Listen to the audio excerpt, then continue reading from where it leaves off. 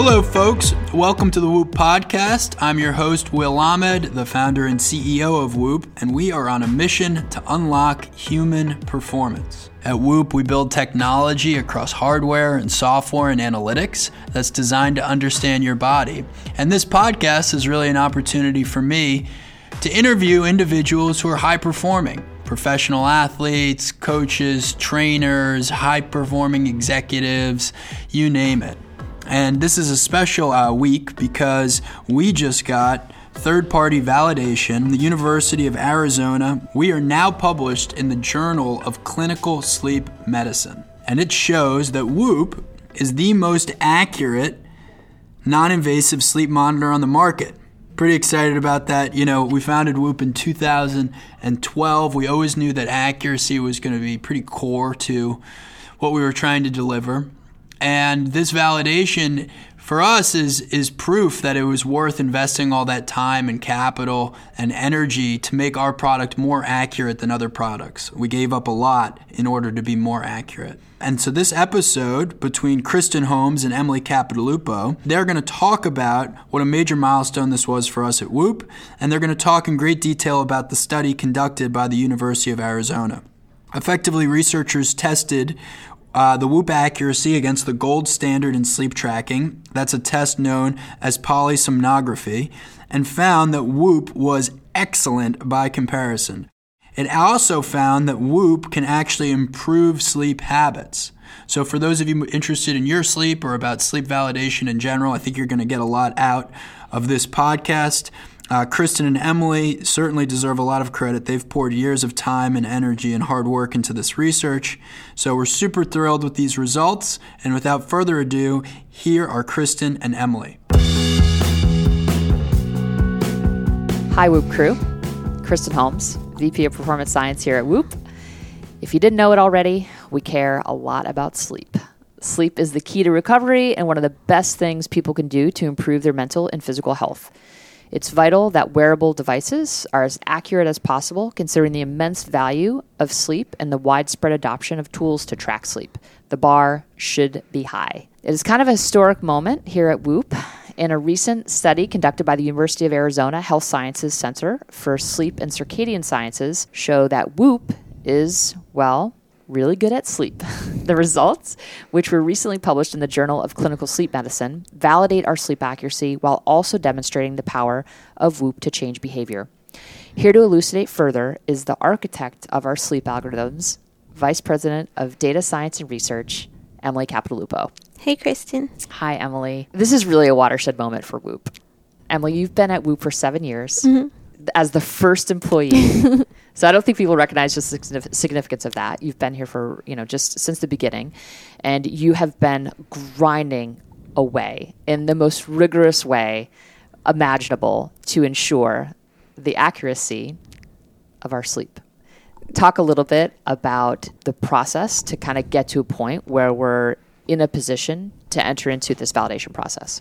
Sure. So I think one thing that's, maybe our users don't fully understand is just how much goes into a validation study. So we actually started working with the University of Arizona on this particular study 3 years ago. Gosh, yes. It's been a long time. Yeah, it's been a really long time. I mean, we didn't start the actual data collection, obviously, 3 years ago, right? So for the study itself, so just going back 3 years, first, you kind of have to form that partnership. Right. You go through a legal process, including something called getting approval by the Institutional Review Board, or IRB. Because testing Whoop requires testing on human subjects, even though Whoop is completely safe, there are still, really, really important legal protections for research done on humans. And so there's a lot of review and kind of back and forth and just process that goes. So it takes months. So that was, before you even get permission to start doing the research. Then you have to recruit subjects. In this particular study, we recruited 34 subjects, 32 of whom ended up completing the protocol, which was a 14-day protocol. And then all the data needs to be analyzed. And then is, sort of written up, and so you create like a manuscript, which is like call it like a first draft of the publication. And then you go and you try and kind of basically shop that around to journals. And so different journals are kind of looking for different things, different topics. And so you have to find a journal who's interested in publishing your paper. And then you go through a process called peer review, which basically includes they send out your manuscript typically to 2 other authors who are in your similar space and, kind of experts in the field, and they give you back feedback. You have to respond to the feedback, and you kind of keep going until everybody signs off that, the paper as written is good science and should go out into the world. And then it has to get published. And so from, when the study is completed until it exists in the world, which just happened for us about a week ago now, is months. And so in order to get this paper, which might just seem like a couple of pages of validation, it was three years of process in the making. But I actually want to go back even further than that. So how did we even get to the point 3 years ago we were ready to kind of go down this validation pathway? By the time we were sort of ready to go validate, third party, this external validation that we did with the University of Arizona, we'd already done hundreds of internal validation studies. So we actually we knew exactly what they were going to say before they said it. The sort of value that our members saw in getting a third party to validate it was, if WHOOP says WHOOP is great, that sort of only carries so much weight. So, and being on the front lines of talking to partners, I can tell you that everyone was really interested in this third party validation. Yeah. So we knew how accurate everything was and sort of had for several years before we went down this route. But just, for different research opportunities and just expanding the sort of use case for WHOOP, it was important that, some of those things get done in a sort of a more formal way. Right. But before that, we'd sent hundreds of people to a local sleep lab in the Boston area where they underwent polysomnography while wearing usually 4 WHOOP straps. We needed to make sure that we got lots and lots of data because these studies are also extremely expensive. And so they would do the sleep study, and then we would take the data off of the PSG data and then the WHOOP data, and then we wrote these machine learning algorithms that trained WHOOP to recognize what WHOOP data looked like during different sleep stages. Because one of the things that's particularly challenging about any device that is trying to do sleep staging from the wrist is that, these different sleep stages are defined by changes in brainwaves. Right. And you can't read brainwaves from the wrist. So you're measuring heart rate and heart rate variability and respiratory rate and movement, which are sort of all downstream correlates of what's going on in your brain, but you're actually not making a direct measurement of any of those things. It's just probabilities. No, it's like downstream markers, okay. Similarly to how like the EKG measures heart rate by measuring like the electrical conductivity. So literally like that, an instruction was sent from the SA node to contract, and then you measure the like contraction of the muscles.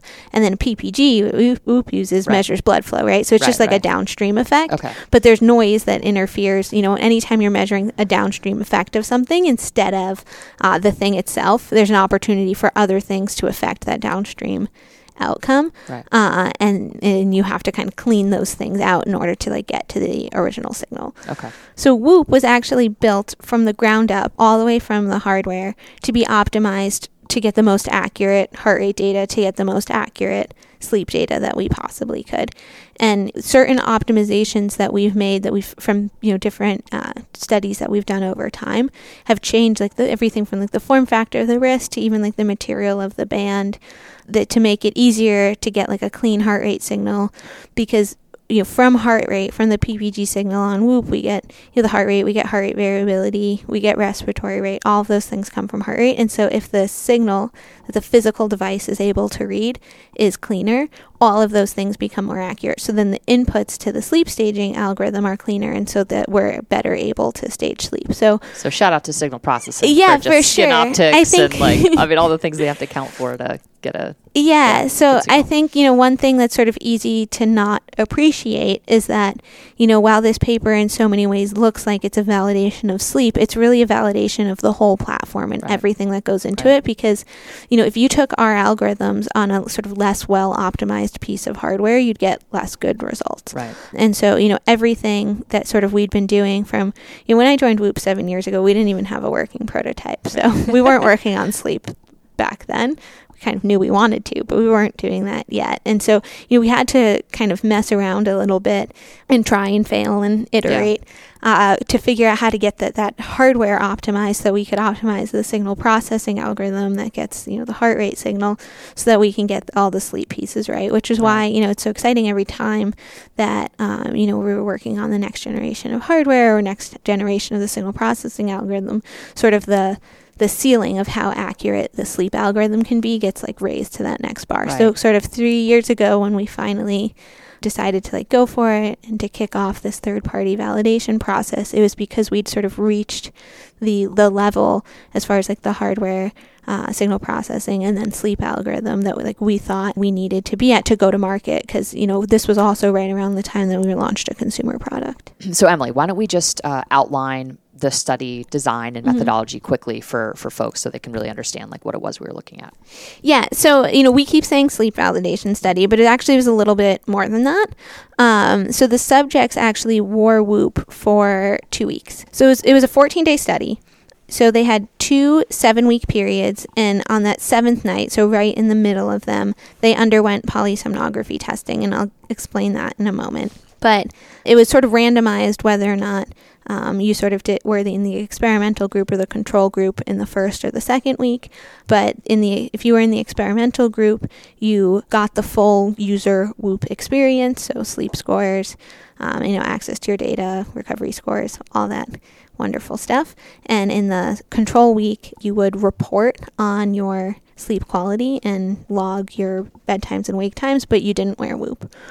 What was really interesting about that sort of those 2-week periods where they didn't do the truth studies, there's no polysomnography testing, they did show that just by wearing Whoop, self-reported measures of sleep quality improved.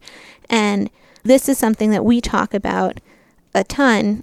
We see it over and over anecdotally with our clients that they report improving their behaviors and sleeping better. We also see it in the data that over time in bed increases, sleep consistency improves. People start to practice better sleep hygiene because once Quality you start, improves. because once you start telling somebody this, I say this all the time, but there's something really powerful about telling people that they're getting a B- in sleep, and they hate it, and then they improve. So it's you have to quantify something in order to kind of know what you're trying to work on. And what I love about this is that there's a lot of research out there that says wearing a sleep tracker is going to make you more anxious and not and actually hinder sleep.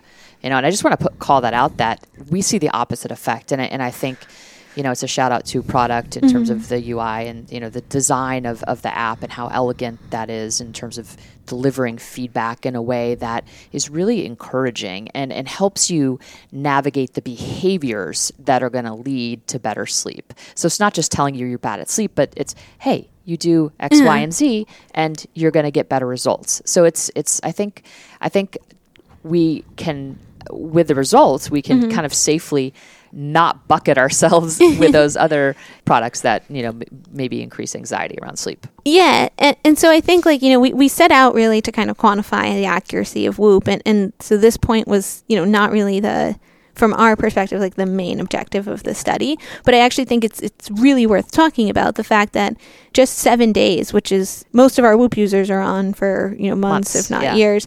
And so, 7 days is such a short period of time. The fact that it's seems to be correlated with this improved sleep quality is really a powerful result.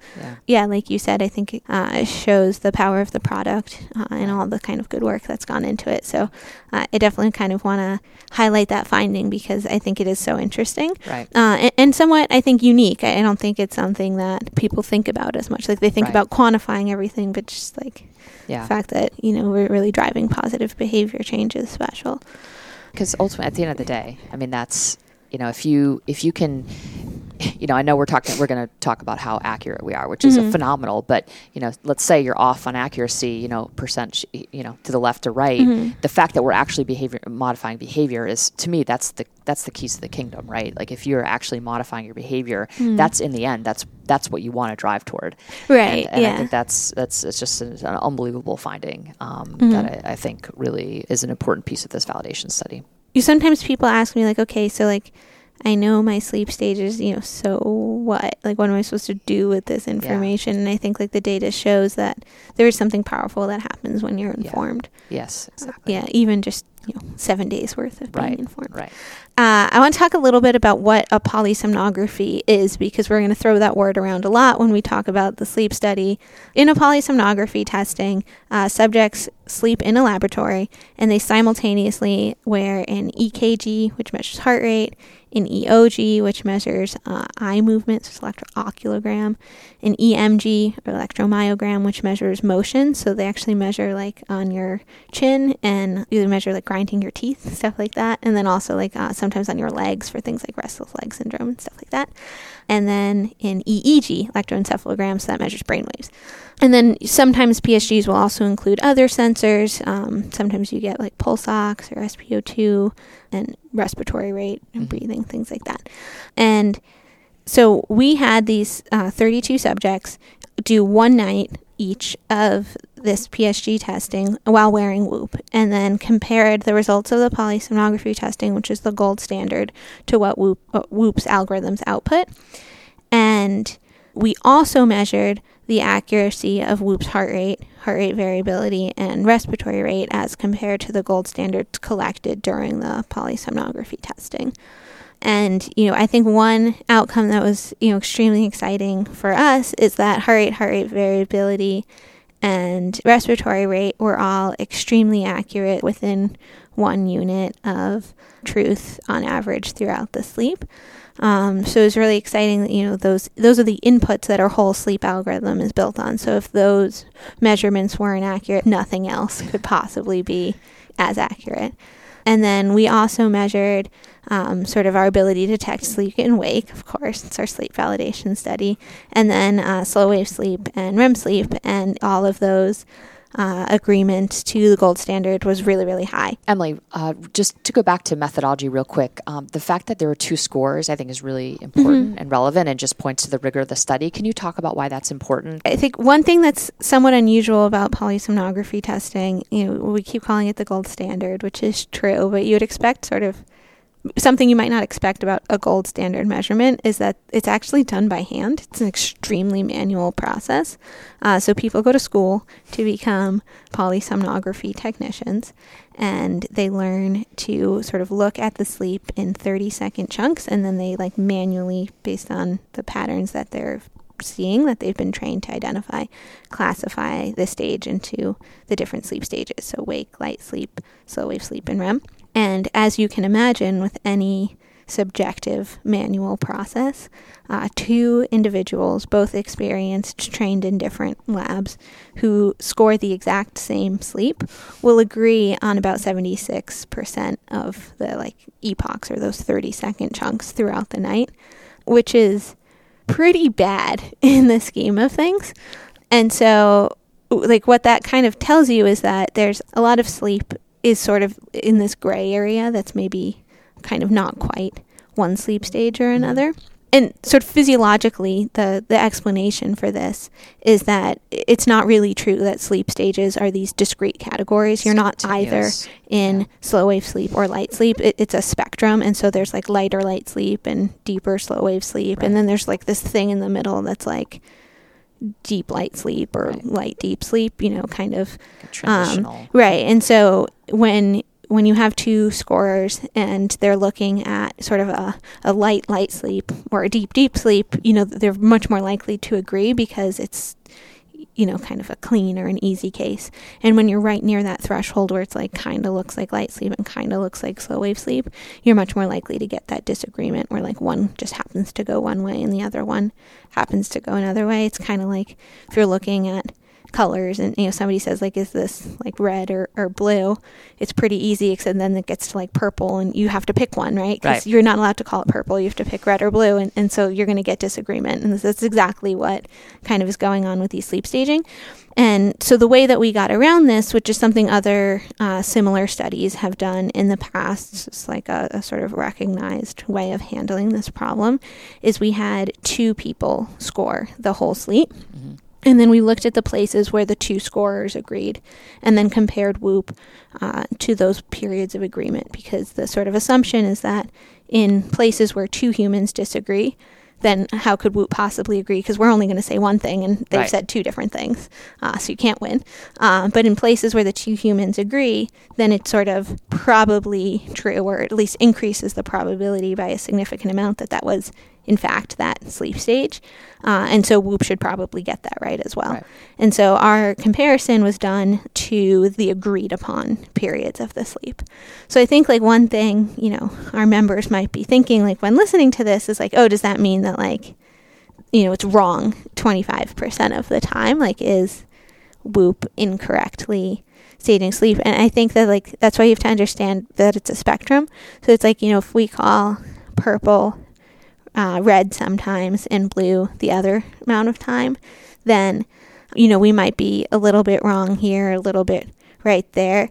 So overall, one of the things that the study looked at is like, is there a bias, or sort of are we calling it purple or red half the time and blue half the time, such that it kind of like washes out in the total sleep time that we're calling slow wave sleep, and the total sleep time that we're calling light sleep is still correct. So in addition to like looking at each 30-second chunk and making sure we agreed with the consensus epochs from the 2 scores, we also looked at like over the whole course of the sleep, are we identifying like the same amount of total light sleep, slow wave sleep, and REM sleep. Obviously it wouldn't be good if we had this bias and we were telling you like every night that you got 30 more minutes of REM sleep than you actually got, but it doesn't really matter if sort of like I started this period of REM sleep 30 seconds early and ended it 30 seconds early, because you still get the same amount in the end. And just remind users, what are the things that you're looking at to kind of stage the sleep? So our intervals, and just kind of go through the different things that we're looking at. Yeah, so we look at the accelerometer a little bit. Most of the information that it provides is sort of redundant information we're already getting from the heart rate. Which is just a movement associated. The accelerometer measures movement. Yeah. Technically also position. And then we also look at, so from our heart rate signal, the PPG signal, we derive heart rate variability, and respiratory rate. And then from those 4 inputs, so the motion, heart rate variability, and respiratory rate, we derive dozens of proprietary features that then get passed to our machine learning algorithm, which sort of turns them into sleep stages. It's pretty cool to look at the graph, because it really just shows how granular a view we're actually looking at the body in terms of what's happening physiologically, and then being able to map probabilities, based on, where you sit across these different markers. Yeah, and some of these markers, you can kind of just look at them, just plot them over time, and you can almost see the sleep stages. Definitely. Like respiratory rate tends to be a little bit lower and more even during slow wave sleep, and like higher and more variable during REM sleep. Right. And so you can almost kind of like see that change and be like, oh, like that's kind of cool. Yeah. And then some of the other features that we look at, you can't really see with the naked eye, but the algorithms are able to derive that information from them. The fact that we can accurately detect these different stages is just phenomenal, but also just the very simple fact that we know when you're awake versus when you're asleep. So, Emily, we've been obviously working on this for 3 years, waiting for the outcome. And, you've obviously been intimately involved in just transferring data and making sure they had all the information that they need to be able to execute this. So it finally comes out. How do you feel? Yeah, I mean, it's really great to kind of see everybody's hard work, formally recognized in this way. Again, like it's one thing when we do all of our own analysis and, sometimes, we go after specific populations and we have a lot of control over all of the internal validation that we do. And then we have this idea of like how good WHOOP is. But then when you go to do this like third party validation study, you almost have to like hand over your baby and like all the keys and then just trust that like everything you've been doing internally, is actually going to kind of hold up in this world where you have no control over it. Right. To hand these keys over to, Dr. Tsai and his team at the University University of Arizona, and then for them to publish and show that like everything that we thought about the product, really does like stand up in this sort of rigorous test of its accuracy and performance was just really exciting. Yeah. And, we're also really excited. It feels like this new level, for Whoop and for our members who are curious. They invest a lot, and, we want to be as transparent as possible with them.